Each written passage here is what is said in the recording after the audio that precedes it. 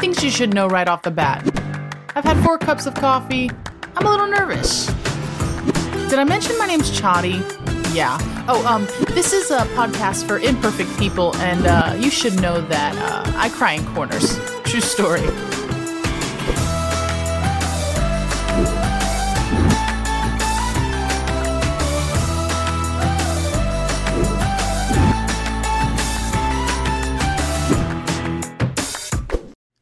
Hi family, this next series of episodes of the podcast are going to be the messages I've been preaching over the last 2022, 2023 here in my home church, Hope St. Pete. I pray that they bless you.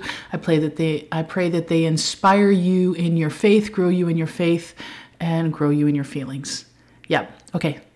Love you. Bye. If this is your first time here, hey.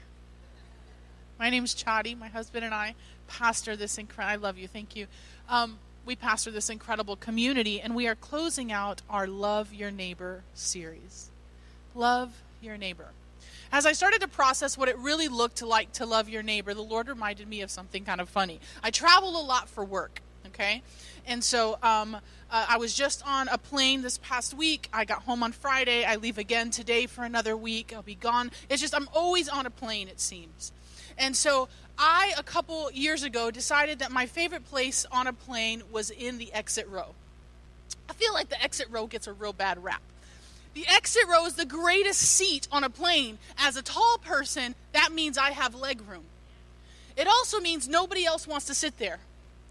Because what I have learned sitting in the exit row is you have to verbally say yes to the lady that you would happily, if the plane goes down, help everybody first get off the plane.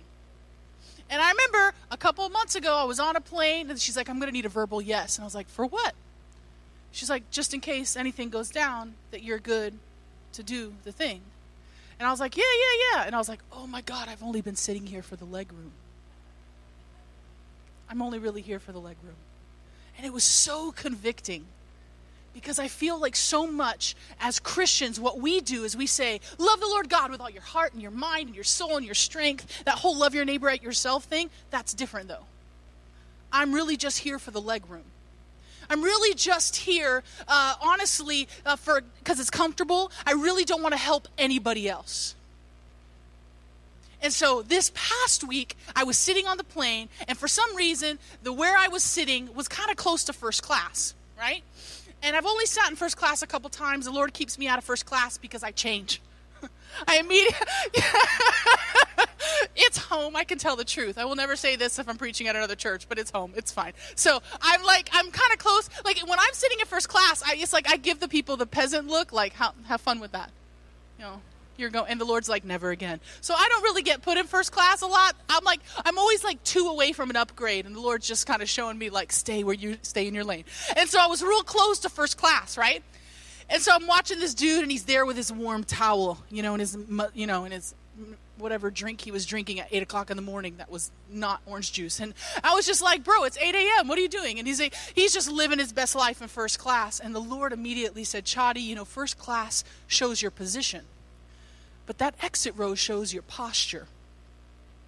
And so when I started to really look at what loving your neighbor looked like, and then I started breaking down in my mind what everybody else taught, man, it's all about living a life like Jesus in the exit row. Love the Lord God with all your heart, with all your soul, with all your strength, with all your mind, and love your neighbor as yourself. And you can't do that without serving people. You can't do that without seeing people. And you can't do that without knowing people. If we truly want to love our neighbor, we need to serve them, we need to see them, and we need to know them.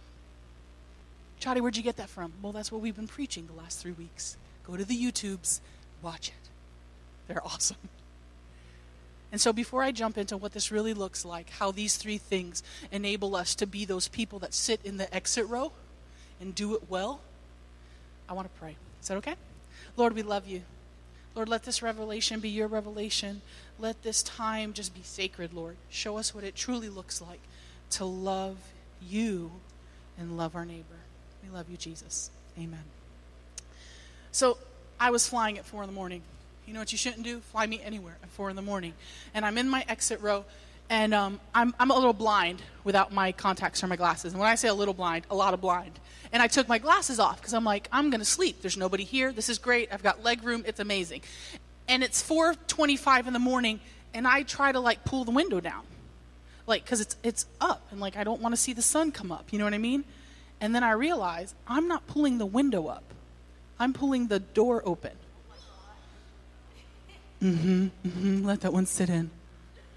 Let that one just work itself out, that I sit in exit rows all the time. So many of us are so tired. So many of us are on the plane at the wrong time. And we're opening up the exit row before it's time. And so I just want to say, it's okay if you haven't loved your neighbor well. It's okay if you've been exhausted. It's okay if you've had some trauma. It's okay if you're dealing with some church hurt. It's okay. Thankfully, there was a plastic over the thing that wouldn't let me open it. And that plastic is the Holy Spirit. And my prayer today is that he guides us through what it truly looks like to love your neighbor. And so when I look at the passage in John 13, which we're going to live today, I really felt like what I wanted to teach was how Jesus truly showed love. And we find this in John 13, 1 through 17, when he washes his disciples' feet. Nothing says I love you like touching someone's feet. So I have issues with smells, like real bad issues with smells. Like if I smell something bad, like God forbid I walk into a situation and it's smelly, I'm going to walk out. That's it. I'm not going to help you out the exit row. I'm going to leave you there. Like I just got issues with smells. One time I was in Starbucks and there was a smelly guy and I felt really bad. He was smelly. He was Chris. He was really smelly. And so I was like, I don't know what to do. So I caught myself doing this. You ever done this? Anyone? Anyone ever done this? No? I'm the only one. He catches me doing this. Right? And I'm just like mortified. This is my life, guys. I have like personal weirdo things that I do that the Lord is constantly showing me that I need people to keep me accountable. And when I read this, I thought, oh no, I would not have done that, Jesus. I have issues with smells. And he said, no, you have issues with people. Because when you truly love people, you'll get in the dirt and the grime with them. And so we find Jesus in John 13. Before the Passover festival began, Jesus was keenly aware that his hour had come to depart from the world and return to the Father. From the beginning to end, Jesus' days were marked by his love for people. Say his love. Say it again, his love. Before Jesus and his disciples gathered for dinner, the adversary filled Judas Iscariot's heart with the plans of deceit and betrayal. I want you to note that Jesus is about to wash this dude's feet, knowing full well he's about to betray him. He knows. He's aware. Jesus, knowing that he had come from God and was going away to God, stood up from dinner, removed his outer garments, and then wrapped himself in a towel, poured water in a basin, and began to wash the feet of the disciples, drying them with a towel. Simon Peter, dum-dum, he says, Lord, are you going to wash my feet? Jesus is like, Peter, you don't realize what I am doing, but you will understand later. You will not wash my feet, now or ever. Jesus, if I don't wash you, you will have nothing to do with me. Then wash, this weirdo, then wash all of me, but don't stop at my feet. Cleanse my hands and head as well. You ever been around that weirdo that's just too far, man, too far. Read the room. Listen, Jesus says, listen, anyone who has bathed and clean all over except for the feet. But I tell you this, not all of you are clean. He knew that the one had plans to betray him, which is why he said, not all of you are clean. And after washing their feet and picking up his garments, like a gangster, he reclined at the table again. Jesus, do you understand what I have done to you? You call me teacher and Lord, and truly, that is who I am. So if your Lord and teacher washes your feet, then you should wash one another's feet. I am your example. Keep doing what I do. Tell you the truth, a servant is not greater than the master. Those who are sent are not greater than the one who sends them. If you know these things and if you put them into practice, you will find happiness. How many people in here want to be happy? Like happy all the time. Like the type of happy that doesn't go nowhere. Like the type of happy that when trauma and storms come, you remain happy. It's funny because in all the Bible reading I've done in my 40-something years of life, that is that's laid out pretty clearly. If you know these things, if you put them into practice, you will find happiness. Some of us can't or won't ever love our neighbor or be happy because we don't serve, see, or know, or love our neighbors.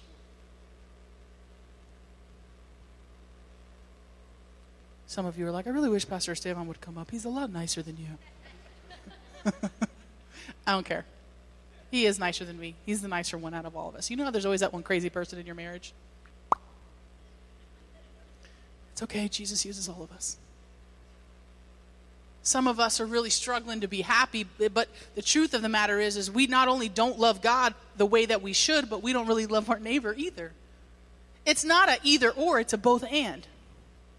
And so we find Jesus modeling what this looks like. And he does it first. I love it. In 13, it's the very beginning. It says that he was keenly aware.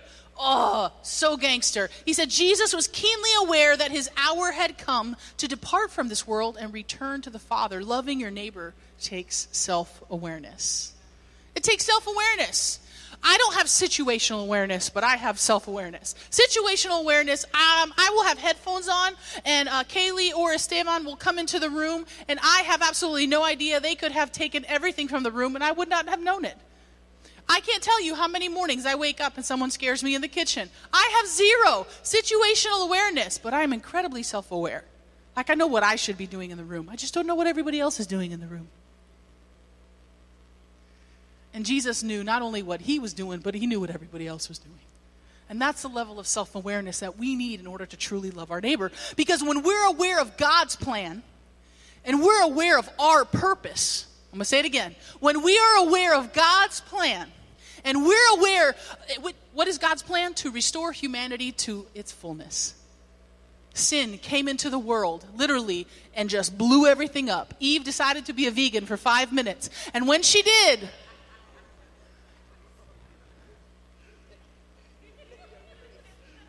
she's dumb. Poor Eve. I'm going to write a book one day that's like, it's not her fault. It's not her fault. She made a bad life decision. It wasn't her fault. We've all made them. We've all had convos with snakes. But this one changed the world. Jesus was self-aware. He knew that there was a plan for restoration. And he knew that his purpose was to help restore. So it didn't matter what else was going on. He was still going to take off his robe. He was still going to bend down. He was still going to do all the things and love all the people, regardless of what the religious said, regardless of what dumb Peter said, regardless of what anyone said. He was still going to model servanthood because he understood there was a purpose for his life and a purpose for the world.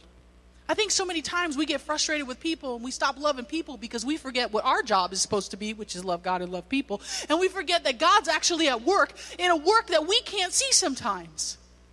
God is so much bigger, better, badder than us. And it says in the Word of God, okay. I heard you, Jesus. It says in the Word of God, that like his thoughts are not our thoughts and his ways are not our ways. Right? So then why do we try to figure him out? Like, Lord, that's not a good truth, Lord. I'm just working through my truth. And if your truth can maybe align with my truth, then maybe I would be happy. No, man. He's the way and the truth. He's not the way and your truth in your life. He's the way and the truth. And so he goes and he models this level of love and servanthood, right? To the disciples in this moment where, I'll be quite honest with you, you know what I'm not going to do if I'm about to be crucified? Love somebody's feet. Hey, if I could just really wash your feet, I'm about to be beaten, unrecognizable and have to die for your sins, and you're probably not going to care about it. But I would really love to wash your feet. You know who's not going to do that? Lord's still dealing with my heart, guys. I just felt I should be truthful with you. How many times do we feel crucified in our life? How many times do we feel like there's been something that has been unfair and God asks us to love somebody and we're like, nah, not right now, Jesus, I don't know if you see the cross I'm carrying. And Jesus wanted us to see it. He wanted us to see that you could still love somebody when it's hard. You could still see that you could love somebody when they're unlovable. You can still love somebody when they don't care. I love the Message version of it because it says love is not, when the love chapter in Corinthians 13, it says, the Message Bible calls it, it says love is not obsolete. And I'm like, it's not. And if we're truly loving people, dude, we're able to read the room. We're so self-aware about what we should be doing and what God is doing and his mission to restore that we're not worried about being humble. Loving your neighbor looks like humility. Looks like humility. We find Jesus. He takes off his robe. Now, this robe was, it signified his authority. It signified the fact that he was a rabbi. It was very significant. If there's another story in the Bible with the woman with the issue of blood and she presses through the crowd during the gospel stories and she touches his robe. And when she touches his robe, she's healed. And Jesus, this is a piece of authority. Man, he walks into the room, people know that he's a rabbi. They know who he is. And he takes it off, puts on a towel, and bends down and starts washing their feet. There are so many of us that are so worried about our first-class life that we wouldn't even think about sitting in the exit row. You can't love well if you're not surrendered to God's plans and purposes, and you can't love well if you just won't surrender those things in such a way that won't make you worried about your position or your title or what other people are going to say.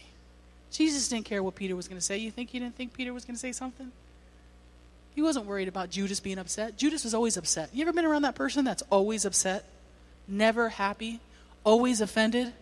Judas, always offended. Homie was always offended. Always talking about money. You ever got that family member that's always just like, how much are you making? And you're like, dude, I don't discuss that. That's weird. Judas. It's true. You think Jesus didn't know? No, he had been dealing with these people nonstop.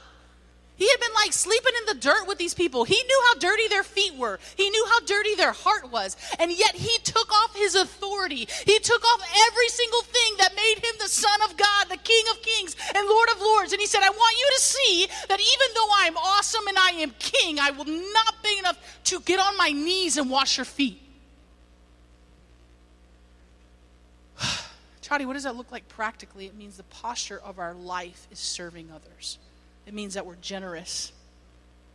It means that we prepare the way for other people. He pours the water in the basin. He walks over and he starts cleaning their feet. There should be people in your life that you're mentoring and loving and pushing farther than you. In your job, in your life. Some parents, it might be your kiddos. Actually, it is your kiddos. For others, it might be people in our job. It's your kiddos. You're doing a great job. I'm just saying, like, in your life, there should be people that you're pushing forward. There should be people that you're giving shoulders to and saying, I want you to go farther than me, because legacy is not something that you, build. It's something that you leave. And Jesus was all about leaving a legacy. And he was humble enough to let go of his authority and say, I'm going to wash your feet. I am going to love you. I am going to model what this looks like. I'm going to model about how to be in a room and see what everyone else is doing. I'm going to be in the room and I'm going to show you what it looks like to prepare something for somebody. I'm going to show you what it looks like to get on your knees and love somebody even though it's uncomfortable. Do you think cleaning their feet was comfortable? No, man. They were like in really bad Birkenstocks, walking around in like dirt and muck and nastiness, and like their toes, there were no pedicures back then. I went and got my nails done this past week, and I walked by this lady who was getting her pedicure. I don't know about you, but I always apologize to the person doing my pedicure. I'm just like, I'm sorry. I feel bad, and I always think about this. Jesus is like, right. They walked everywhere, their feet. It was not cute. And yet Jesus bowed and put water on their feet, and he cleaned their feet. How many people are in our lives that need us just to walk over, take off our position, and say, I see you, and I'll do whatever it is to get in the muck and mire with you and clean it up. Oh no, Chadi, I'm too first class for that. Okay, well, first class don't get you to heaven, just get you to first class.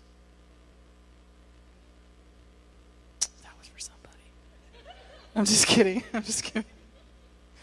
Oh, Lord Jesus, help us. Jesus saw their struggle. He saw where they'd come from. And he set them up for a win. That's what humility does. If I had to define humility in a Chadi version of the Bible, it would be like setting others up for a win. It's saying, I don't need to do this. You got it. How can I come around you? How can I come around you and love you and walk you through this? It might be that girl at work that you really just want to karate chop in the throat. You buy her lunch. You're just nice to her.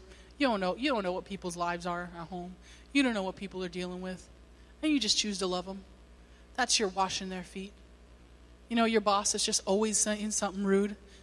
They're kind of a Judas. They always got something to say. They're always offended. You know what I'm saying? They're always talking about how they don't make enough money, or they're always a struggle. And you're just, you know what you do? You see them where they're at, wash their feet anyway.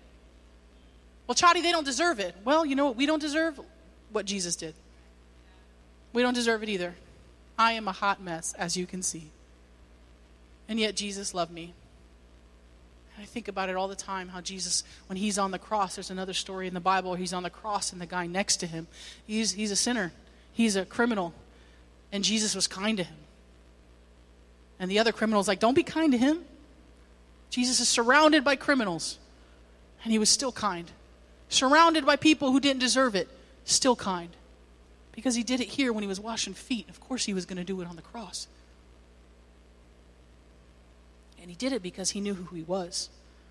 Loving your neighbor takes a firm identity. Jesus said, I am your example. Keep doing what I do. If your identity is not founded in God's plans and purposes, then, my friends, you can't truly love your neighbor. When you say, okay, you know that verbal yes that we were talking about? You got that lady comes over and she says, are you good with the exit row? And I'm like, look, Cindy, I'm super down. Yes. I've gotten real good at saying yes before she asks. I just look at her and I go, verbal yes. We gave Jesus a verbal yes. When we said that we would follow Jesus and we accepted him into our hearts and we said, yes, Jesus, I'm going to follow you. Yes, Jesus, I am asking you to lead my life. We gave him a verbal yes. And when we gave him that verbal yes, we became heirs to the kingdom. We became royalty, sons and daughters of a living God, sons and daughters of the King. And guys, royalty has etiquette. There are certain things you can't do to like kings and queens and stuff. You can't just walk up and be like, yo, homie, what's up? You can't do that. You have to be dressed a certain way. You have to talk a certain way. There's a weird bow that you have to do. You can't like make eye contact or something. It's like there's a lot of weird little things you can't do. Well, Chadi, that's weird. That's tradition. That's dumb. That's dumb. Nah, man. When you're royalty, when you belong to God, they know it. When you belong to God and you walk into a room, people know you're different. You ever seen Prince William walk, Prince Harry and all them? They walk different. There's something about their countenance that's different because they know who they are. That might not be a great example because Harry just really didn't want to be prince. But whatever. It's not the point. Point is, when Jesus, the thing is about the Bible is that the Bible was not written to us, but it was written for us. Okay? And so when God references the kingdom in the Bible, he was talking to a bunch of people that were being led by kings and queens and leaders of that sort. Okay? So it's good to understand the context of the Bible so that then we don't look at it through a Western perspective, but we look at it through a Jewish perspective. We look at it through a perspective of somebody who would have lived in that time. Right? And so we find understanding in that God, he knew that he was the Son of God. He knew he was the Prince of Peace. He knew that his dad, the King of Kings and the Lord of Lords, had literally said, let there be light. Light had not stopped. That's the God. That's who he was. So he reclined when he was done. And he said, do what I do. Can you live out a life for Jesus in such a way that when you're sitting at that exit row, you can look at people and say, do what I do? Or are you that Christian that's like, ooh, yeah, don't do what I do? I hope, I pray, that at the end of my days, I can say, that we can say as a family, that people encountered us and thought that we were different. My hope and my prayer for our church is that people encounter you and they go, those people are different. They don't seem all caught up in the stuff that everybody else is caught up in. The haze and the lights and the celebrity. Those people really seem to really care about who I was. Those weirdos say hi to each other for 3.5 minutes every Sunday. It's awkward. I don't like it. One of the ways that I love our church is that we adjust for family. We make changes. We go with the flow.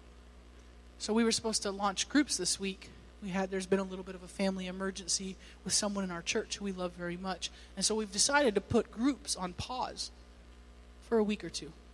Just so that we can come around the family.